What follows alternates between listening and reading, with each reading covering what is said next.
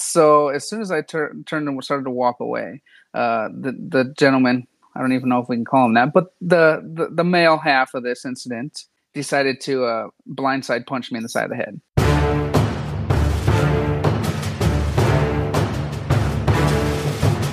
You know what, gang? This show has been on the air for over a year now, and I cannot say enough about how many times there's been a guest on this show who comes on and says, look, I got into a defensive encounter and I talked to the police, or I didn't know what to do when all the dust settled. Firearms legal protection is there so you can win the fight after the fight, and you're able to carry on with your life. It is the only defensive legal membership that Active Self-Protection recommends, and there's a reason for that.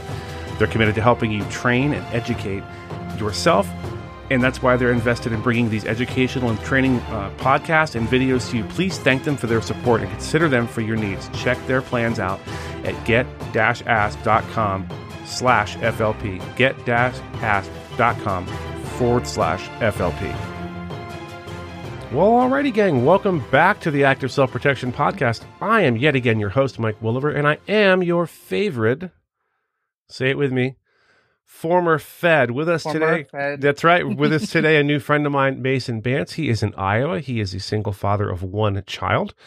And as is relevant to the story, he is formerly a police officer and currently works armed security and bail enforcement on the side of that. Mason, how are you, sir? I'm doing well, Mike. How are you? I'm well, and I say to everyone, thank you so much for writing in, being willing to tell your story. If not for people like you, there wouldn't be a show, because no one wants to hear me talk for an hour. And furthermore, for those of you watching on the app, this is what you asked for. This is what you get. This is my big ugly face for an hour. So I hope you enjoy it. And if you are on the app, thank you so much for subscribing to that and helping us further the work that we're doing. So talk us through your history. You were a police officer in a local agency. We're not going to mention any names or towns, but for a time prior to being in law enforcement, was it always a desire of yours to do something like that, something like security or law enforcement? Absolutely. So since the time I can remember, probably 3-4 years old, my mom and dad and family always said, I always had a toy gun or a badge on my shirt, and was just always constantly wanting to be a police officer. Growing up, I always loved the crime shows, and one of my favorites was always Walker, Texas Ranger. Always wanted to win against the bad guys, So it was always a desire. Just like every kid, get into some trouble in your youth, and stuff like that. It teaches you some lessons, some valuable lessons. And from there, after high school, me and my two best friends, the three of us total, decided to join in the Marine Corps. And I was going to use that as a stepping stone to get to my law enforcement goal. So unfortunately, I had to lose a little bit of weight. They shipped out, so I had to just wait until I could do that. And then once I did get to weight, I found out I had colon cancer and was medically discharged. So, oh man, 21 years old, colon cancer, kind of a shock to a lot of people. So, but anyway, it obviously closed that door, and decided to do it the old-fashioned way and enrolled in community college that has a specific program designed for law enforcement. The college, literally, it's called the Police Science Program, and it's basically a 2-year criminal justice degree. However, it is a lot more hands-on. They actually have a firearms course where you go in and basically all you do is ILEA qualifications. They teach you nomenclature and the proper use of firearms and stuff like that. We've done CSI classes. Anything that you're going to do as a police officer, it's almost like a mini academy, but over 2 years, and it gives you a degree while you're doing it. But then the downside of that is you have to turn around and go to the academy afterwards too. So, yeah, so is that an Iowa thing, or is that specific to that school? I never heard of something quite like that. It sounds great. So there's a couple of different community colleges that do it in Iowa, and it's I think this particular college is kind of the start of that kind of trend. But yeah, basically it's a 2-year degree in criminal justice. It's just got a different title, and it's more tailored to the individuals that are only going into law enforcement. So they teach you constitutional classes that is going to teach you, everything you need to know about the Fourth and Fifth Amendment. The right to search and seizure. And everything that you're going to be dealing with as a law enforcement officer, it is really tailored to that. And then in Iowa, if you have at least a 2-year degree, then you can go through a shortened academy. In the state of Iowa, the Iowa Law Enforcement Academy, is 16, 17 weeks long. And if you have this degree or even a criminal justice degree, I do believe suffices as well. You can go through a shortened academy, which is only like 9 weeks. It's literally half the time because you have some of that experience already. That was going to be my suggestion, that there should be a abbreviated academy if you've been through that and shown proficiency and Definitely. all that stuff. That's a great idea. Yeah, I think people don't realize how much law enforcement training varies across the country. It's very different in different places. So sometimes that's necessary. Some places give more training than others. I was fortunate to work around a lot of really well-trained, capable law enforcement agencies in Southern California. San Diego Sheriff's being hands down my favorite agency to work with. They were fantastic. Mm-hmm. And those guys do not just the academy, but, obviously you're going to qualify, go through firearms and use of force training every quarter, 4 times a year. My agency did the same thing. But they stand down for 2 weeks a year, and they call it mobile field force training, where they go out and they practice their, riot response and all that kind of stuff. And it really shows. I think there was a Trump rally in San Diego back for the 2016 election. And of course, all the attendant madness that goes with that, with all the Antifa people showing up and the opposition people showing up, and they handled that really, really well. They took care of business. Anyway, but I digress. Oh, absolutely. I digress. So, did you finish that 2-year course or no?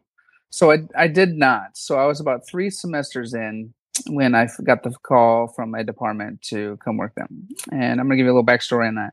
So in the state of Iowa, I don't know how California is or even Arizona, but we do have what are called reserve officers. And that's what I was. So I was not a fully sworn officer. I was a reserve peace officer. In the state of Iowa, a reserve peace officer can do every function that a fully sworn officer can do, except for one, implied consent, which for those that don't know is just basically this document that you have to read an individual if they're suspected of an OWI, basically getting their consent to do a blood test, blood or alcohol analysis on their breath or anything like that. I could not physically read that form to them and have them sign it. And then 2, I cannot physically serve a search warrant. So I can write one up, I can have it signed by a judge, and I could assist on whatever that warrant is entailed for. But I could not be the physically one to be like, here you go, Mike, you're being served a search warrant. Okay. Those are literally the only 2 things as a reserve officer that I could not do. That's interesting. I had to. Oh, go ahead. Go ahead. Sorry. Yeah, I was just going to say. Well, we're doing this now, are we? There we go. We're doing this now? Yep. So I worked as a seasonal police officer in Ocean City, Maryland. A lot of people on the East Coast do that. It's where it's a small town, and I'm making the numbers up, but say maybe 30,000 people live there year round. And during the summer, everyone shows up from all over Pennsylvania, Maryland, Delaware and Virginia to come to the beach. It's the biggest sort of beach in that area. And so the population swells from, and again, I'm making these numbers up, but they're roughly accurate, from like 30,000 to like 3 million. And all these rental properties fill up. So they bring in usually college-age people are the ones that do it, although there's no restriction on the age, I don't think. And you come down, you go through an abbreviated academy, and you're out there to supplement the full-time police officers. You are sworn.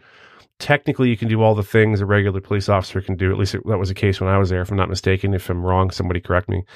But you're not responding to, well, you're responding to pretty much everything, but you're not going to be the investigating officer on a homicide or anything crazy like that. You're mainly there for force multiplier. There's just more cops in uniform out on the boardwalk, out on the street.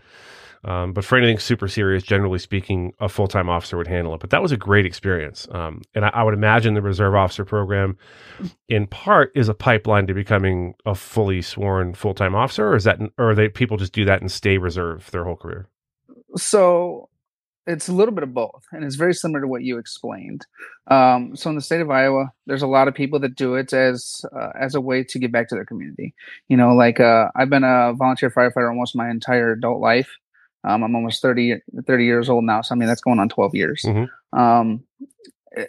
Reserve police officer is very similar to that. The state of Iowa does not require a department to pay their reserve officers, except for $1 per year, which I think is for liability and insurance purposes.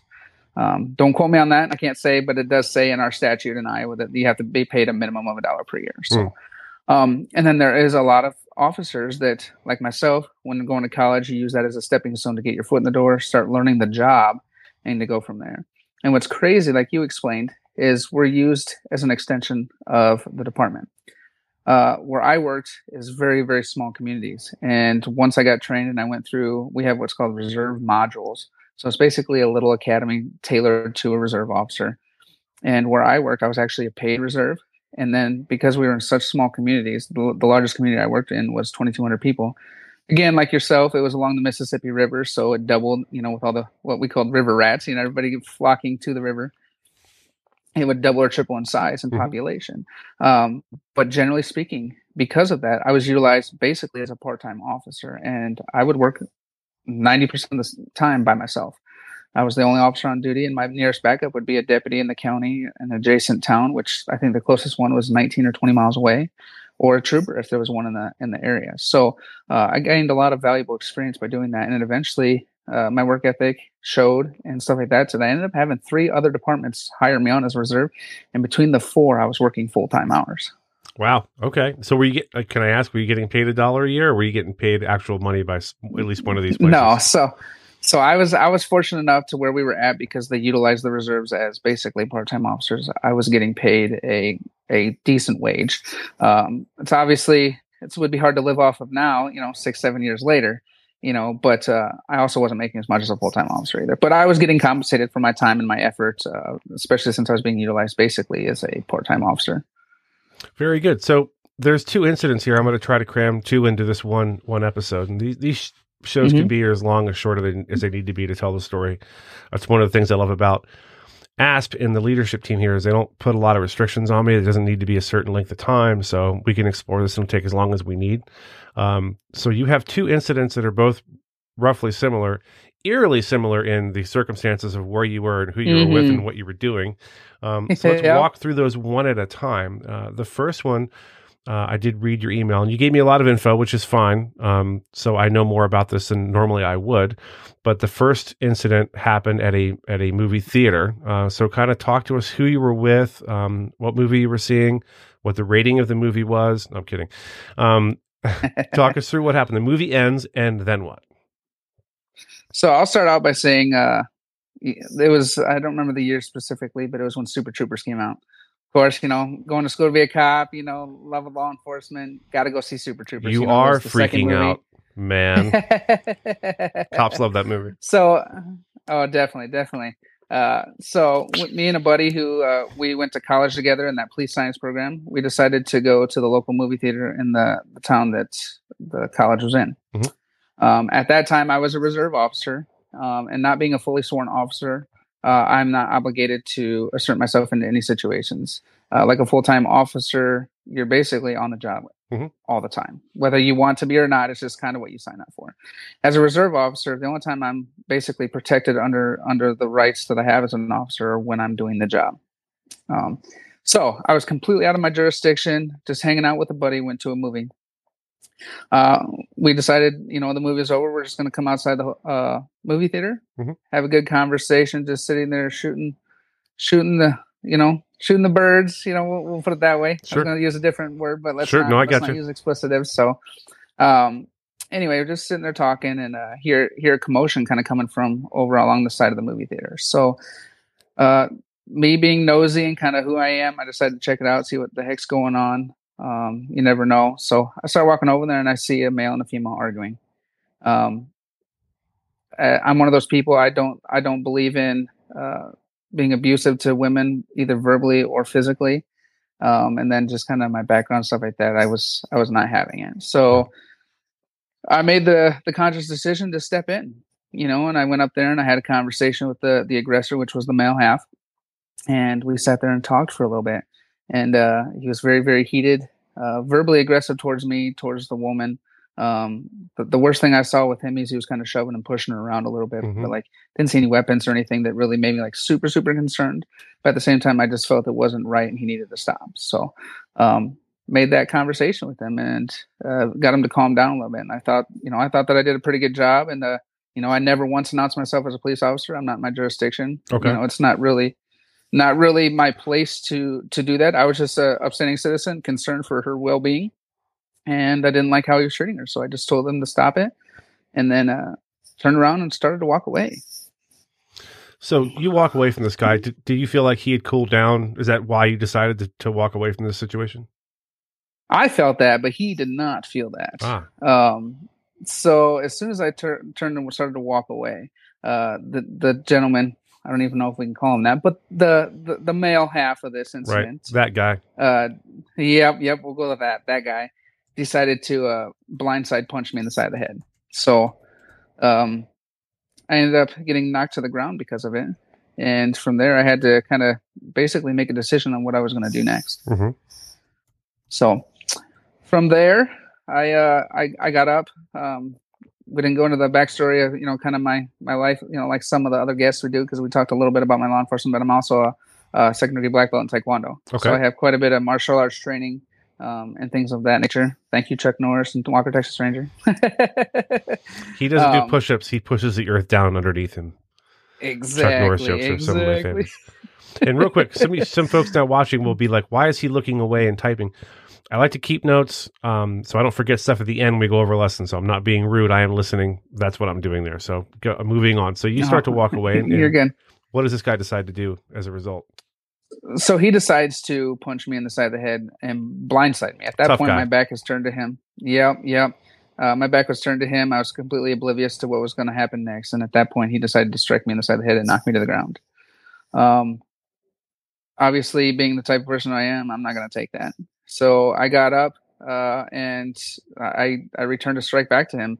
And my one strike landed just right that I was able to basically knock him out. So what sort of strike are we talking about? So I did the old fashioned roundhouse kick. Taekwondo is it's a lot of kicking, a lot of fancy kicking. It looks cool on TV and stuff like that. It's not necessarily the most practical in real life, in real life fighting. But I just had an open opportunity. I just kind of let my instincts kick in. I kick a lot of bags and do a lot of sparring. So I felt comfortable in that maneuver, and I ended up landing a roundhouse kick right to his jaw here. So, one kick knocked him out, and then the ensuing chaos is kind of one of the reasons I wrote in. I definitely learned a lesson from that day for sure. So I think, and I'll jump ahead to one of the lessons here. You have to talk about it is, do you get involved in a third party encounter? And that is one of those things that only you can decide for yourself under the circumstances, but it helps. Absolutely. It helps to have thought through this sort of thing before it actually happens. Had you given thought previously to, okay, if I'm out and about and I'm not on duty and I'm not considered a police officer and I come across something, am I going to get involved or not? Or was it very case specific to this incident for you? So for me, it's a little difficult. I always consider myself a protector of people. I'm constantly running through my head scenarios. I conceal carry every day. I have other tools on me that I feel is part of my, not even just a firearm, just things that I carry every day that is part of my life and who I am. And it's going to better prepare me for hopefully any situation I run into. So I'm constantly talking to myself and preparing myself with mental repetitions, just making sure that, if anything were to arise, that hopefully I've had that scenario in my head that I can jump to action and protect myself or others around, whether I know them or not. Just the type of person I am. I never thought of it in the way of, being a law enforcement officer off duty in a place that I'm not in a jurisdiction. I never thought of it that way. I literally just thought of it as, I'm an upstanding citizen of this community.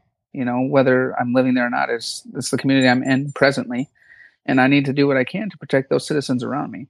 And consequences be damned. That's how I looked at it, and that's just kind of my mindset because I want to help everybody. Sure. And so I didn't really think of the consequences. I just thought of, what can I do to help this person to make sure that this woman especially isn't getting abused or hurt in public. It's bad enough when someone does behind closed doors, in my opinion, like a coward. But then when you do it in public like that, that's just a whole nother level of disrespect. So the police came and immediately hailed you as a hero and gave you the key to the city. Absolutely not. Oh, absolutely not. So what did happen? So, due to the situation, a lot of people had already called 911. So unbeknownst to me, the law enforcement was already en route. At that point, nothing was physical other than him grabbing her and screaming and yelling at her. And then all of a sudden, here comes this big burly guy. I'm not a small guy. I'm a little bit on the heftier side. So all of a sudden here comes this big burly guy, all of a sudden these two gentlemen are having a heated conversation, so I'm sure some people were definitely concerned at that point. It was literally seconds after he hit the ground that law enforcement showed up. And it was at that point, here I am standing over a gentleman who is now unconscious on the ground. And the first thing, even me as a law enforcement officer, and I think you as a law enforcement officer, you roll up to a scene like that and you see that, you're going to go to the person that appears to be the aggressor. And at that point, it was me. Mm-hmm. So I got placed into handcuffs immediately. In that moment, they put you in cuffs. I'm sure because you're in the business, you weren't freaking out as maybe a non-cop might be like, holy crap, and protesting vehemently because, this is just what they have to do. Is that what you were thinking, or were you a little freaked out in that moment? Yeah. A little bit of both. Right. A little bit of both. So I didn't immediately start babbling. Obviously with some of my training, obviously I know that anything I do say, whether they read me Miranda or not, whether I'm under arrest or not, can be used against me in the court of law. Mm-hmm. So I didn't start babbling and screaming, I did this, I did that, or I didn't do this, didn't do that. I just kind of stayed silent, just complied with their commands. I did inform the officer, just so you know, I do have a firearm on me. Mm-hmm. He went and secured that and then had me sit on the push bumper of the squad car. And then I just kept my mouth shut until an officer came to start talking with me. So this officer comes over to you, uniformed police officer, and Mm-hmm. does he Mirandize you first? Does he start asking questions first, or what? Walk us through that. What was that like? So the first thing that happened is they put me in handcuffs. I told them about the firearm. They cleared my firearm. They sent me on the push bumper of the patrol vehicle, Mm-hmm. and then they had an officer sit with me. And then basically they went and rendered aid to the other male individual. Of course, once he woke up, that man assaulted me. This and that, Right. the whole charade of went through there. So from there, we sat down. They came over, and because of his statements, they did Mirandize me at that point. Okay. So they Mirandize you. I assume they're talking to other people, witnesses, maybe the female half of the domestic, and they weed through all that. Then they come talk to you. They Mirandize you, and what is their initial questioning like? What are they asking you? So at first they obviously read Miranda, and then they go through and ask me questions of, one, what was my purpose there? Things of that nature. Why did I strike him the way that I did? Why couldn't I just have punched him? Why did I have to go and kick him? And I just explained to him, based off my self-defense and the situation at hand, that's the strike that I felt most comfortable with. And then, they asked me, why I struck him. And I just went into the detail, and I kept it very short, very brief. I wasn't trying to give too much information. All I basically said was, I intervened in what appeared to be a domestic situation between a male and a female. I thought the situation was, calmed down. The male seemed a little bit calm. I turned around to walk away, and that's when he hit me blindsided, and I just retaliated in self-defense. Luckily, at that point, other officers had finished their conversations with other people, and shortly thereafter, they actually came in and did the cuffs on my hands. So it's a little weird, I understand the Mirandization because at that point I seemed like the aggressor, and they wanted to ask questions, and obviously we all know that if they don't Mirandize me, those questions may not hold up in court, especially when it comes to an assault or a potential crime like that. So, right. But at the same time, it was a little odd that they Mirandized me, and literally a few minutes later, then they released me. So, well, fortunately for you, as you indicated in your email, everyone kind of had the same story, including the female half. Is that correct? The female half of the domestic was also absolutely, which was shocking to me, dealing with a few domestics myself on the job. We read stories all the time on how an abused female, or even men, we always talk about the female, right? But even men, there's some men out there that are in a bad relationship like that are just in the same position that a female is. We just always say it's the female, right? Right. And we oftentimes see, and I think you can say this, even more than I am with the many years of your experiences. Very oftentimes, those abused halves will oftentimes go back to their abuser, or basically tell or agree with their side of the story, to try and not get them in trouble, or turn on the officer who's there to help them. That happens probably half the time, where all of a sudden, and I say this all the time, I beat this horse silly, but you can fully expect, if you arrive at a domestic violence scene, wherever it is, in public or at someone's house or apartment, the minute you come through the door, there's this, I don't understand the syndrome, but it's like being held hostage, where you start to sympathize with your hostage takers, Stockholm syndrome, but it's something else. And frequently You'll be now fighting both the male and female half, or the male or female, whatever it might be. You're now fighting with both of them because Yep. you've interjected yourself into this very emotional, very high stress environment, and they don't want you there. I think in part, this is my theory anyway, is that it's frequently the case that, it used to be the case a lot, where they would show up and they would be like, oh, it's mutual combat. We can't arrest anybody. And then the police leave. So if you're the female half or the victim half, whatever that might be, and the police come and don't arrest anyone, and you're there telling them, yeah, he hit me, then you're going to get it worse when the police leave, potentially. So that's probably something to do with it. So did this guy end up getting arrested by them or no? So yes, eventually once all the stories came out, obviously my buddy was there. He did not get involved. He was not a law enforcement officer and he didn't feel comfortable, and not me being a law enforcement officer made me feel more comfortable than him. I just did. I felt comfortable in that situation. I put myself in that situation, but he told my side of the story. There was other bystanders, this was, 5-6 years ago. There's people that recorded it. And then the female, she actually came and said, no, my boyfriend was being aggressive with me. This gentleman came in to basically stop my boyfriend, just told him to, that just be nice, and then he did what he did. So, and then that's good news. Shortly thereafter, absolutely for me and for her. But then shortly thereafter, they placed him into cuffs, and he was arrested not only for assaulting me, but also for the domestic assault on her. So. Very good. We already talked about one of the two lessons I wanted to take out of this, which was, do you get involved or not? And that's something you have to hopefully have thought through ahead of time. And it really is a case dependent thing. It could be that it's just you and the male half is, clearly twice your size and capable of, and you're not armed. There's no other, OC, there's nothing you can do but call the police and hope for the best. I would say, and I didn't ask you this, but once you break contact with someone like that, I'm a big fan of backing up a few feet, getting away from them a little bit before you turn your back, because you just don't know. Although, you felt like this guy had calmed down, so no harm, no foul. But for someone listening, there's your mental rep. Get a little space before you turn your back on them. Absolutely. I can definitely second that. It was definitely a big lesson I took away from that. I wear my heart on my sleeve, and I believe that everybody is kind at heart. Obviously doing the job, I see otherwise, but at the same time, I still have that internal belief that people are good, inherent belief that people are good, and it can be detrimental. And I learned my lesson that day, not to turn my back on someone, especially someone that was aggressive towards me. Right. I just got a text from John. Oh, it's a meme. Of course it's a meme. Oh, John Correa, you and your memes.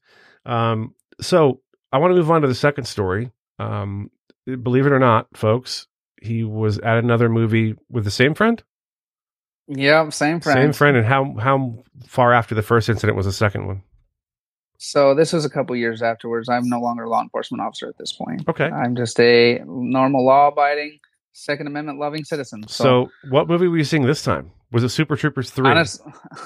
Right. Is there even a Super Troopers 3? I don't think so, no. I don't think so. But honestly, I don't even remember on this one. That's this okay. one is... I think this situation, which we'll get into, is a lot higher stress to where I think some of the events of that day have still not returned to my memory. Probably the little things like the movie. I remember I went to a movie, right? But I don't remember the movie we were watching. Okay. So, but yes, ironically, going to another movie with the same friend in a different town. This one was much, much smaller. We were just passing through. This is actually on the complete opposite side of the state, in a town that he lived. It was like on his spring break or something like that. And I went over and we were just visiting, Okay. So we went to this movie. I conceal carry almost, I'd say 98% of the time, unless I'm working my armed security job, my bail enforcement, or back then law enforcement officer. I'm almost always conceal carrying. When I first started carrying, kind of a little bit of backstory, I thought it was cool to open carry. I think a lot of people do. In the state of Iowa, you can open carry, and now we have constitutional carry. A lot of folks go through that phase, yeah. Yeah. So I open carried at first. Obviously, you get them weird stares. Everybody's like, "Oh, most people are oblivious. They're on their phone." A lot of people are a little more cognizant than what other people give them credit for. Sure. So, I kind of got tired of the stairs, and then when I did get into law enforcement and got those stairs daily, not only because I'm carrying a firearm, but because of the uniform in general, I just decided, I get them stairs constantly at work. I don't need to have that type of, uh, you know, almost like laser beam pointed at me every day of my life. Sure. So I decided to start concealed carrying. I started at the 334 o'clock position because I'm a bigger guy. And then within the last couple of years, I've actually moved into the appendix position, which I love all the advantages of it. Um, for some people, you can do it. Some people, you can't. Being a bigger guy, everybody's like bigger. Yeah, exactly. And everybody's like bigger people. You can't do it. Well, I'm going to tell you right now, I'm 5'8", 270. I got a belly on me. And for me, it all comes down to holster and belt combination. If you have a good holster and a good carry belt that can support that holster, then you can make anything work. And that's not just for the appendix carry, but I digress from that. Right.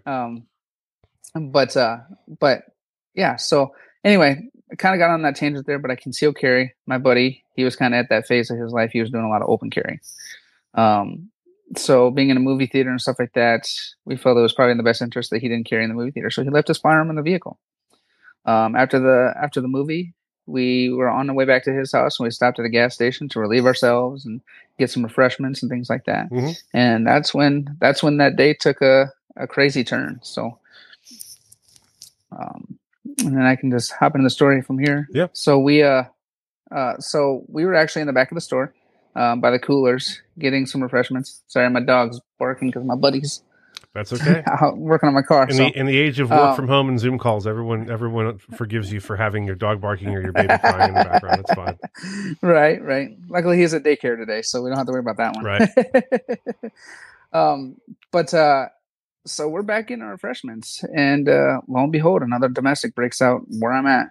And if you talk to anybody that knows me, whether I was a police officer, bail enforcement, security now. You talk to anybody that knows me, I'm going to be a little explicit here, but they always call me a shit magnet. It sticks to me.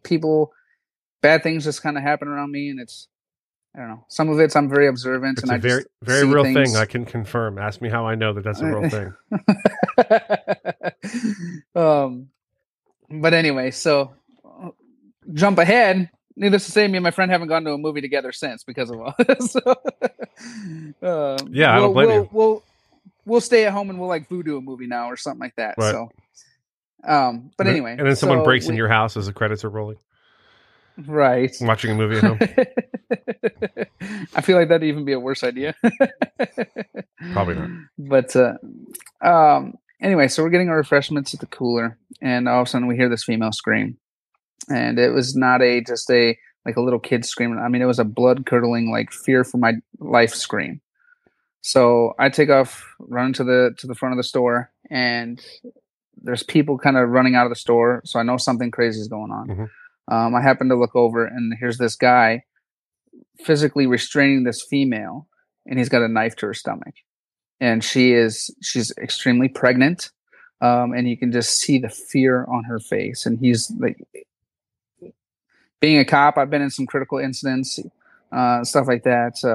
And like you could tell she was scared for her life. Okay, so he's got a knife to her pregnant stomach at this point. About how far away are you when this all clicks and you realize what's happening?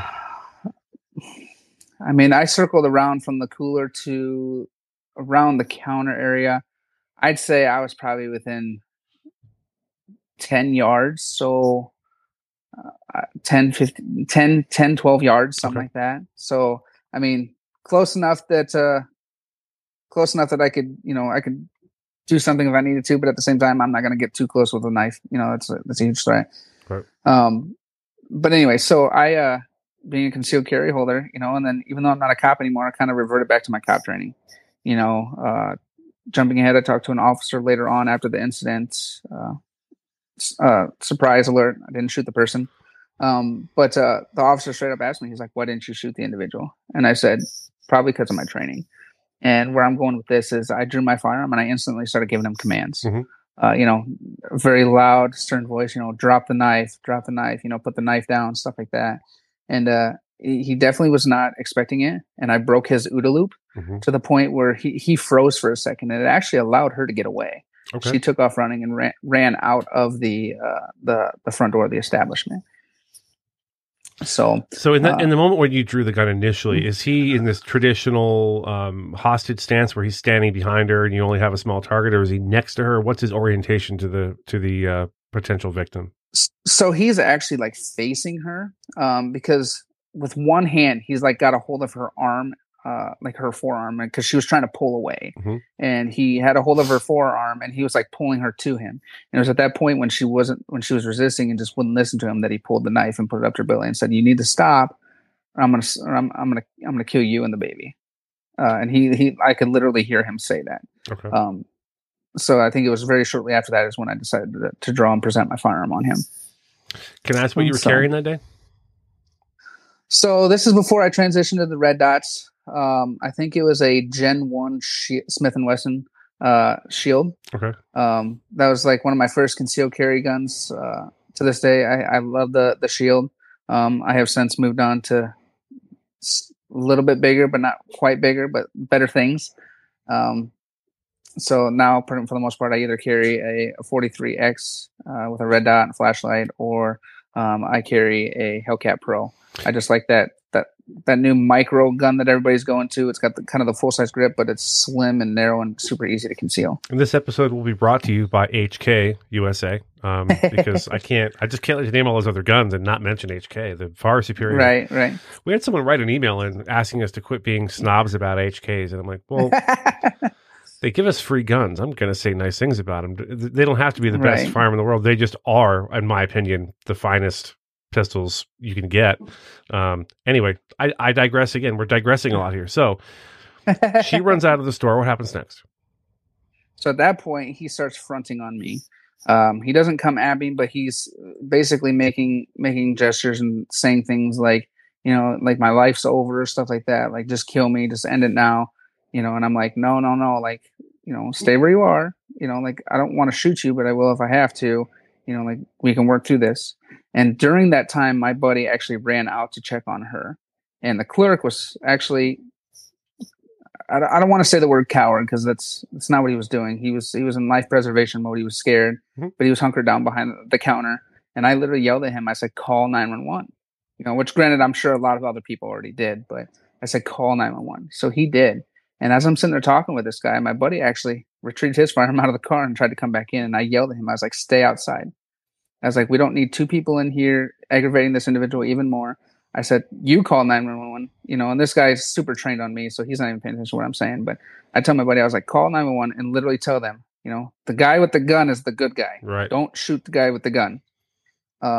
Some of that is from some of the trainings I've been at, as a cop. And then obviously this is before active self-protection was kind of I think maybe the videos were kind of starting to take off at this time. I don't remember what year you guys founded, but either way, you guys talk about that a lot. If you could potentially, say something like that or give that kind of information, it'd probably be wise to do so. And I did. And anyway, so he went back outside, he called cops and informed them. And I just basically held my gun trained on him the entire time and just talked to him, had a conversation with him, tried to get him to drop the knife. He wouldn't. It didn't take very long for law enforcement to show up. And when they did, it was only like 2 officers. I was kind of shocked. I was like, this is kind of a serious situation. I'm surprised there's not more officers. Mm-hmm. But smaller communities, kind of like what I worked in, where I was the only officer on duty, to where my backup might have been a deputy, like I said, miles away, right, or they'd have to call in another full-time officer. So I understood it. So the officer came in, he started talking to the individual. And at that point he said, sir, I need you to go outside. So I retreated outside and met up with my friend. Slowly, one by one, more officers started arriving. And they talked to that individual. I mean, it seemed like forever, but I think it only lasted 20, 30 minutes maybe, which is a long time. But when you think about standoffs and stuff like that, you hear about hours and hours long. Days right? Sometimes, yeah. Exactly. So to my surprise, they got him somewhat calm and receptive to the one officer, but he wouldn't put the knife down. They ended up sneaking an officer in behind him and actually ended up tasing him, and that's how they ended up getting him into custody. A little Zeus juice, huh? Took him down? Yep, exactly. And if anybody's never been tased, it's the worst 5 seconds of your life, and I think Mike can attest to that. It's Yeah, not fun. I actually never was trained with a taser. We never, our agency, it was a federal agency. I think they just got Hmm. tasers as I was leaving. They're a little slow to adopt new stuff. In Yeah. fact, we moved from gun and fists and that's it to adding Hmm. pepper spray and batons in 1997 or 8. So that's how slow we were to Oh pick up on wow. stuff. Yeah. But never trained. I did have a friend of mine who was a trainer, just for gigs. You know, one night we're bored as we're doing a gang op, but there's just nothing going on, and it's so Hmm. slow and it's late. And he had the one where you just you clip them on rather than actually Oh, deploying a taser. the gator clips. Yeah, yeah, yeah. It Yeah. sucked. It sucked, and apparently that doesn't suck as much as actually getting tased. So I can't imagine what that feels like. But I'm good. I feel like Yeah. I've been pepper sprayed. I was an instructor for our agency for pepper spray years ago, and I got pepper sprayed like 9 different times Oh my for goodness. training. And yeah, plus as you know, you catch some in the field. A little, little Oh, wind goes the don't even wrong way, talk and to me you, about that. I have a partner in bail enforcement. Every time he pulls that thing out, you better close your eyes because you're going to get it. yeah, I yeah, it's think not fun. I've been exposed one time for training for because in Iowa you have to take an exposure to be in order to carry it as a law enforcement officer. Hmm. And then I've probably been exposed another at least 6 times just in the field from other officers, from overspray, or in the case of my buddy who's actually a part owner of the company I was telling you about.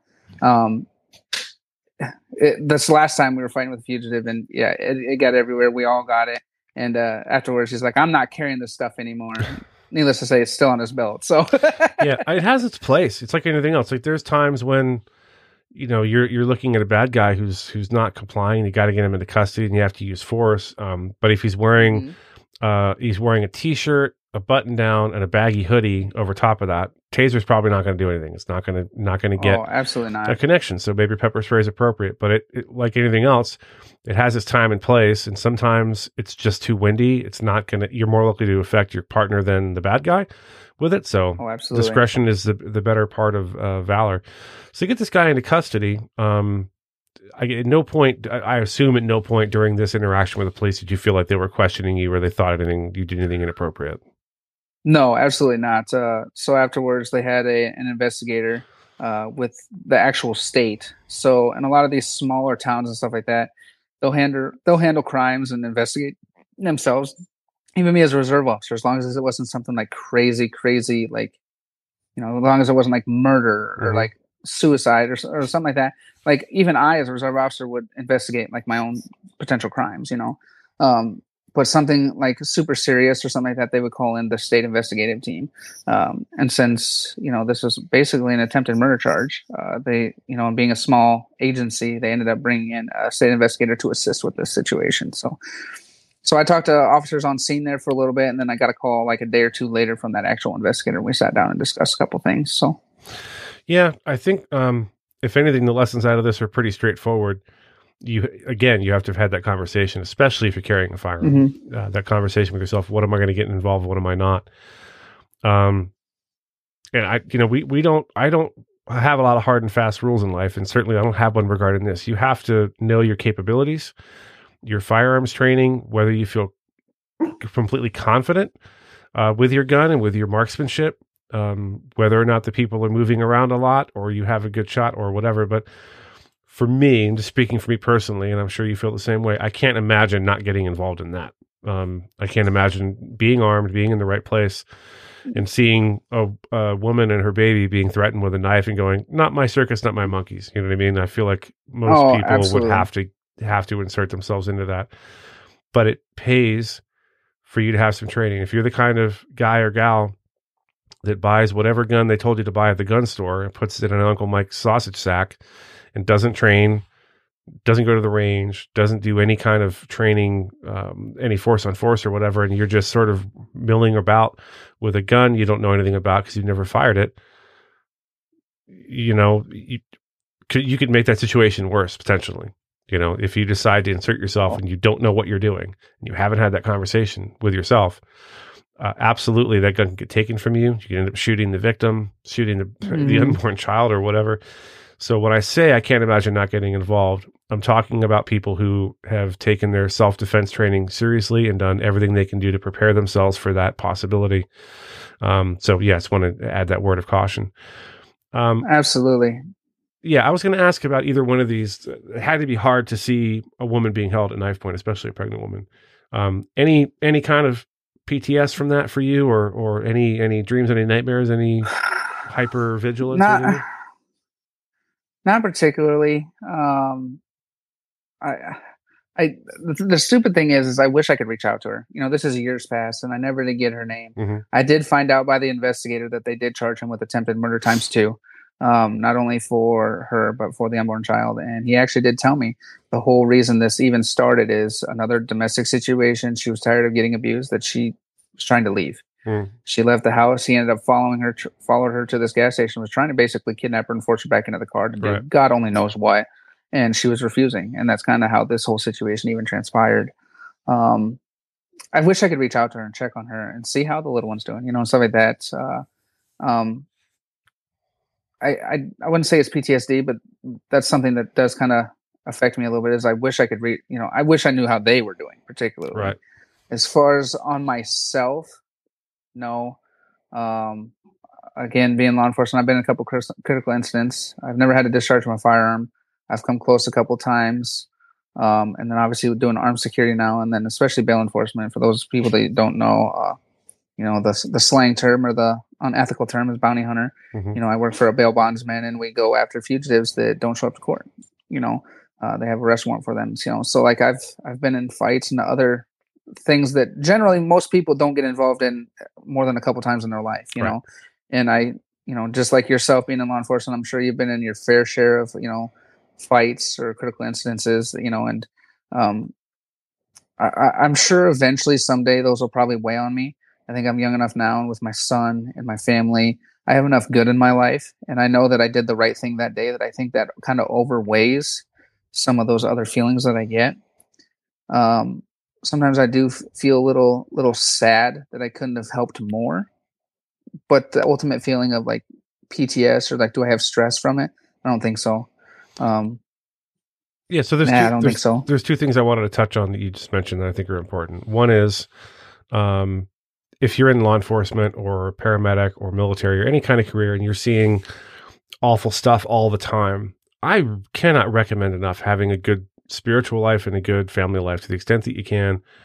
I didn't spend a lot of time hanging out with my fellow agents or officers or deputies off duty. I socialized sometimes, but I think it's critical for anyone in a job like that to have friends who, we call them normies, have friends who are just do regular jobs, who are accountants or movie theater managers or whatever, and have a good spiritual life, have a good, for us, it's church. And most of my friends are people from church, so that I'm not constantly in that world. I get a break from all the muck and the awfulness and the stress, and I get to talk to regular people. And the second part of that is, being in law enforcement or being in fire EMS or certain jobs in the military or like an ER nurse.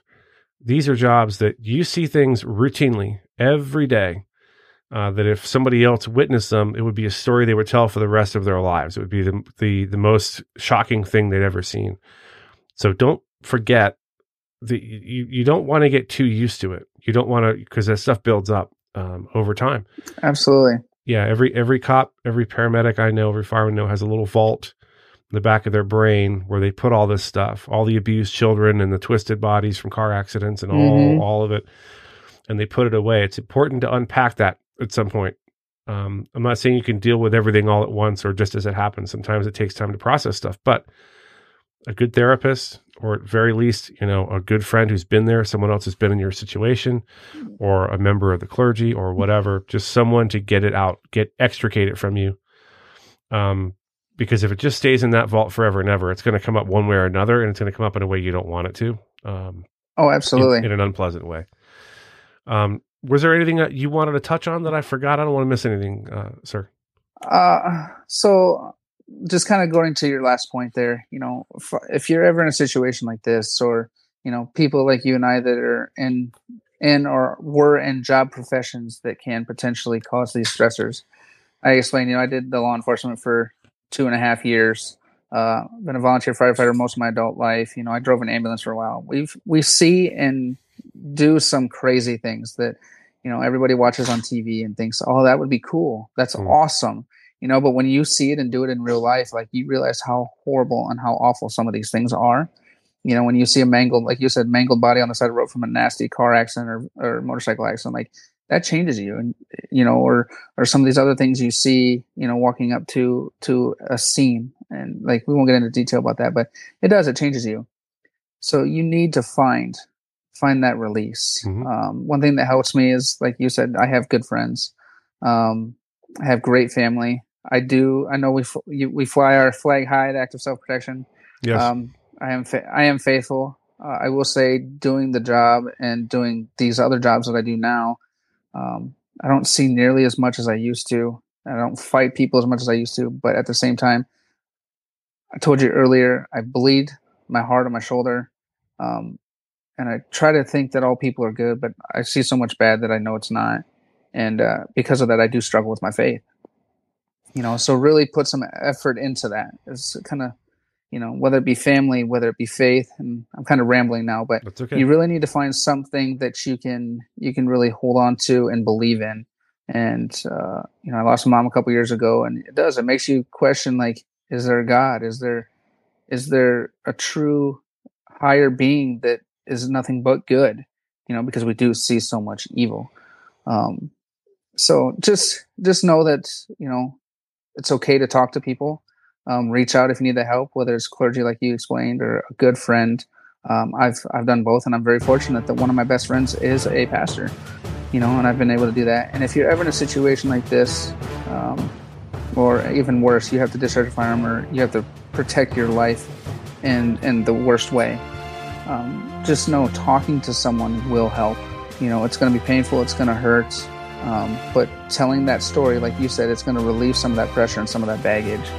And ultimately, it's going to make you feel healthier in the long run. Mason Bantz, thank you so much. Absolutely. Thank you, Mike. I appreciate your time. Well, alrighty, gang. Welcome back to the Gutowski Files, starring Stephen Gutowski. He and I were talking before we hit the record button, and he referred to the Gutowski Files as a palate cleanser after the main interview. I prefer to think of it as dessert. It is a little extra goodness at the end of the meal that is the main interview. And I'm going to go off topic here if I don't stop immediately. Stephen, how are you, sir?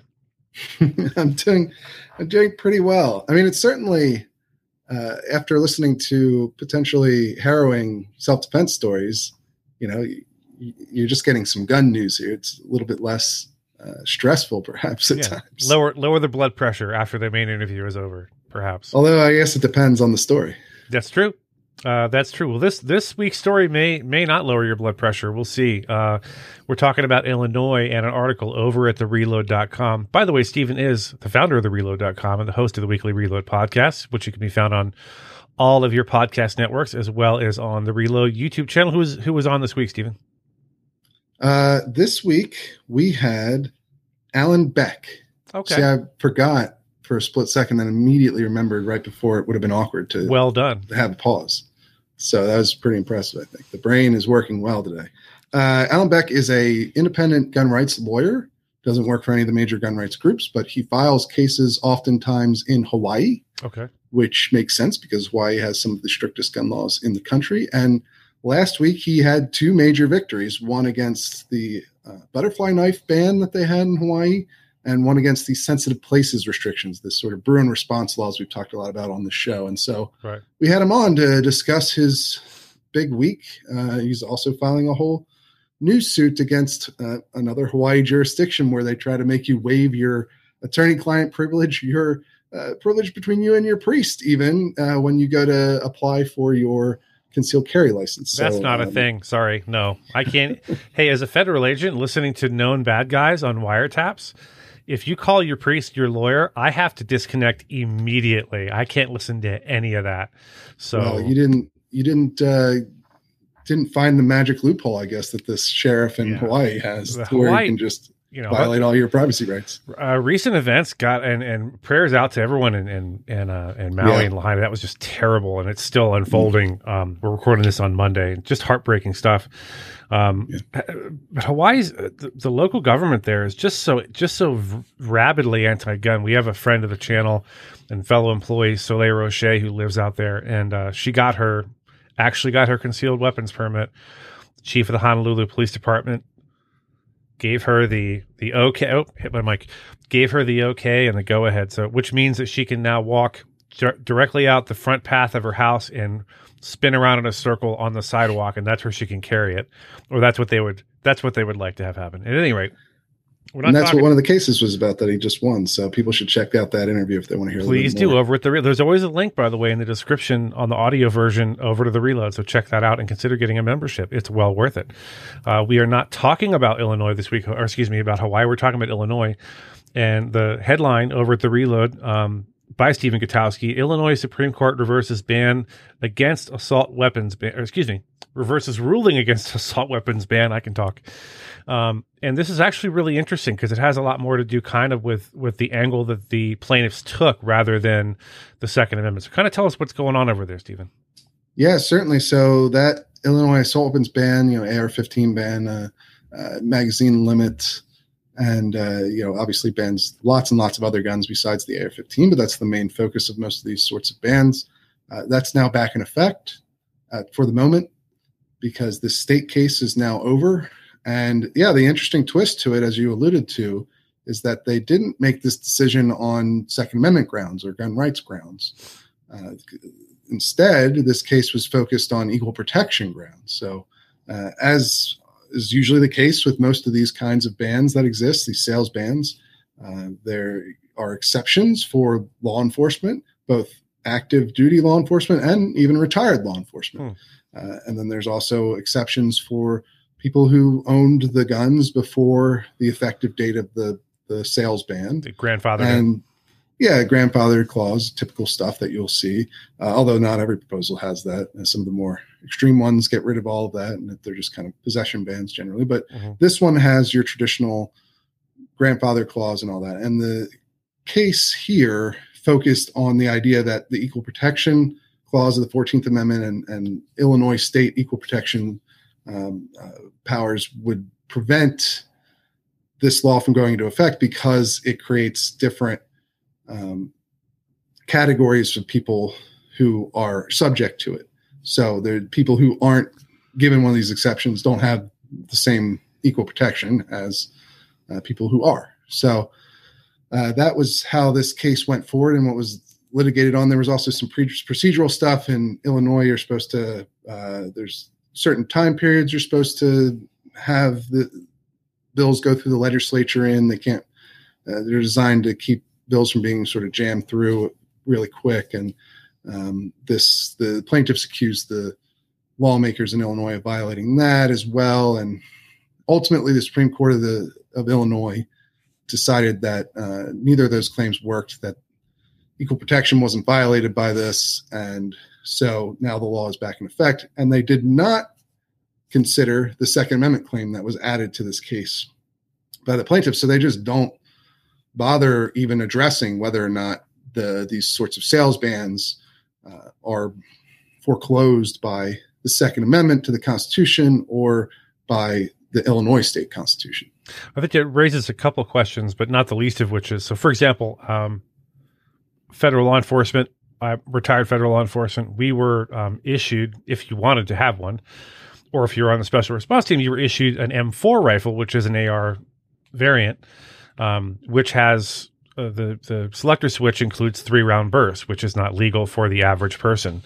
I just wonder, are they going to take this? Do we know if the plaintiffs are going to then regroup and try to refile this as more of a Second Amendment case and kind of abandon the equal protection aspect of it? That's a good question, right? Because effectively what this does is it resets the whole state level legal claim. So if you want to make that Second Amendment claim, and the plaintiffs did try to do that in this Supreme Court case, this Illinois Supreme Court case, but the court said they didn't do it properly. They hadn't initially made the Second Amendment claims, and So they couldn't do it when they got to the Supreme Court level. And, maybe that's, I'm not a lawyer in Illinois, so, how valid this finding is, I don't know, but you could look at it as potentially strategic litigating on both the part of the Supreme Court justices. So, by the way, in Illinois, they elect their Supreme Court justices, and they're partisan. So they run as Democrats or Republicans, and there are currently 5 Democrats on the state Supreme Court and 2 Republicans. Mm-hmm. And you can even have things like the governor, who's the defendant in this case, gave money to the campaigns of some of these justices. That's allowed in Illinois. That's how they do their Supreme Court. It's not, and they're not alone. There are other states where the Supreme Court justices are elected instead of appointed, and there can be partisan affiliations for them as well. So it's not completely out of the ordinary, but that's how it works in Illinois. So you can look at these judges as maybe even more explicitly political players than normal. But this ruling was actually 4-3 in this case. So one of the Democrats did flip to the no side. And you can look at that as perhaps they were trying to avoid the Second Amendment question at all, the gun rights question in this law, because if the Supreme Court of Illinois rules that the Second Amendment doesn't protect against these sorts of sales bans, that could be appealed to the United States Supreme Court directly. And so if they don't rule that, they don't rule on that at all, you're much less likely to get a case appealed up to the Supreme Court of the United States on those grounds. So sure. It sort of resets the whole thing. If you want to make the Second Amendment claims, you've got to go back and start at the beginning again. And so it kind of delays things, which is not an unheard of tactic in the legal world, right? If a judge on a lower court thinks that, well, I'd like to rule a certain way, but I think the court above me is going to knock that down, maybe they choose to take a less complete path and just rule on a different aspect and make the plaintiffs go back to the end of the bottom. At the same time, you could also look at it the plaintiff side. Perhaps they didn't argue this properly because they didn't add this Second Amendment claim until later on, or maybe thought they'd had a better chance with the equal protection claims, which did flip one of the Democrats. So, there's a couple of interesting layers to this as far as strategic litigation goes. Interesting. So I just wanted to read a quote from U.S. District Judge Stephen P. McGlynn, who had a decision involving this, a separate case, I believe. Or was it the same case? So there's a federal case too. Yes. Okay. I just right? wanted to. There's the state case, which is what just got resolved, right, against the plaintiffs and for the state of Illinois. But there's also a simultaneous federal case against the same law on Second Amendment grounds. Okay. And that's where this judge you're about to read from, he ruled in a case on that. Go ahead and read that quote. Actually. Yeah, I was going to say this should be carved somewhere in granite and put in public, because this is one of the best quotes I've ever read about this topic. Quote, "Can the senseless crimes of a relative few be so despicable to justify the infringement of the constitutional rights of law-abiding individuals in hopes that such crimes will then abate or at least not be as horrific?" There's more to that quote than that, but that's absolutely gold. He crystallized it as far as I'm concerned. And as you could probably tell from that quote, he ruled that this sales ban, this assault weapons ban, so-called assault weapons ban, violates the Second Amendment. And that's the ruling we have in the federal court. Now, this has been appealed, of course, by the Illinois government, and it's currently sitting at the Seventh Circuit Court of Appeals, which is the circuit that obviously covers Illinois and several other states. And they had oral arguments in that case back in June, so we're just waiting for a ruling to come down out of that court. That's the place to watch now. The state case has been resolved for now. Plaintiffs could go back and file that Second Amendment claim and start from the beginning there. Maybe they will. But the more immediate thing that's going to happen is the Seventh Circuit decision. And right now, that lower court judge that you just read from his opinion, his ruling has been stayed. So the law is in effect. If you're in Illinois, you can't buy these guns at the moment.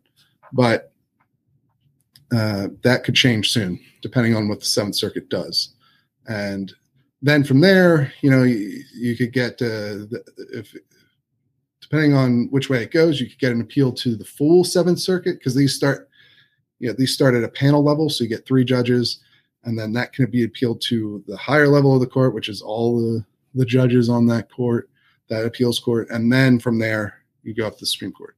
And of course, you can appeal right to the Supreme Court. So there's a lot of ins and outs and intricacies with this stuff, but right now you want to wait and see what happens in that panel from the Seventh Circuit. That's the next big thing to see.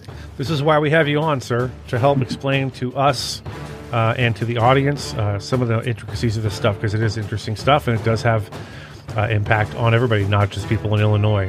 Precedent matters. So, folks, do me a favor. If you're lamenting the lack of down-the-middle, sane, sober reporting on the Second Amendment and all things gun-related, go over to thereload.com, and check it out. Consider getting a membership. Stephen and his staff, which hopefully will be growing, relies on the membership dues to fund their important work. I hope you have a wonderful week, sir. I will see you next week. And as always, you have the last word.